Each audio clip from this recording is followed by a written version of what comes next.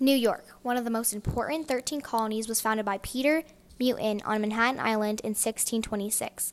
New York was originally the colony of New Amsterdam. In 1664, the Dutch surrendered the New Amsterdam colony and later renamed it New York after the Duke of York. Many people moved to New York because of the vast amount of natural resources. Some of these resources included forestry, iron, coal, furs, lots of water, and agriculture land. Wheat was one of its biggest resources. It was often grounded and grown and then shipped to England. People would often call the colony the breadbasket due to the wheat supply. Their abundance of resources really set them apart from the other 12 colonies. Many people not only wanted to move to New York for their natural resources, but also their supply of land and the trading that people would do with their land.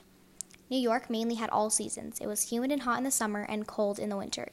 New York's geography consisted of rolling hills, mountains, valleys, and plains. The Hudson River ran near New York and was used as a natural resource as well. There are oceans close to the colony as well. New York is located on the East Coast and borders New Jersey, Connecticut, Pennsylvania, Massachusetts, Vermont, and a little bit of Ontario, Canada.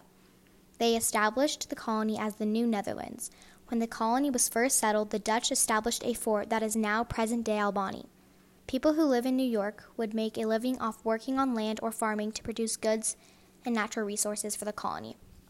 New York's massive amount of resources pulled people in from other colonies to live in the New York colony. If you like to have natural resources at easy access, New York might be the colony for you. Today, there are still many resources and landmarks located in New York to represent the importance of the colony.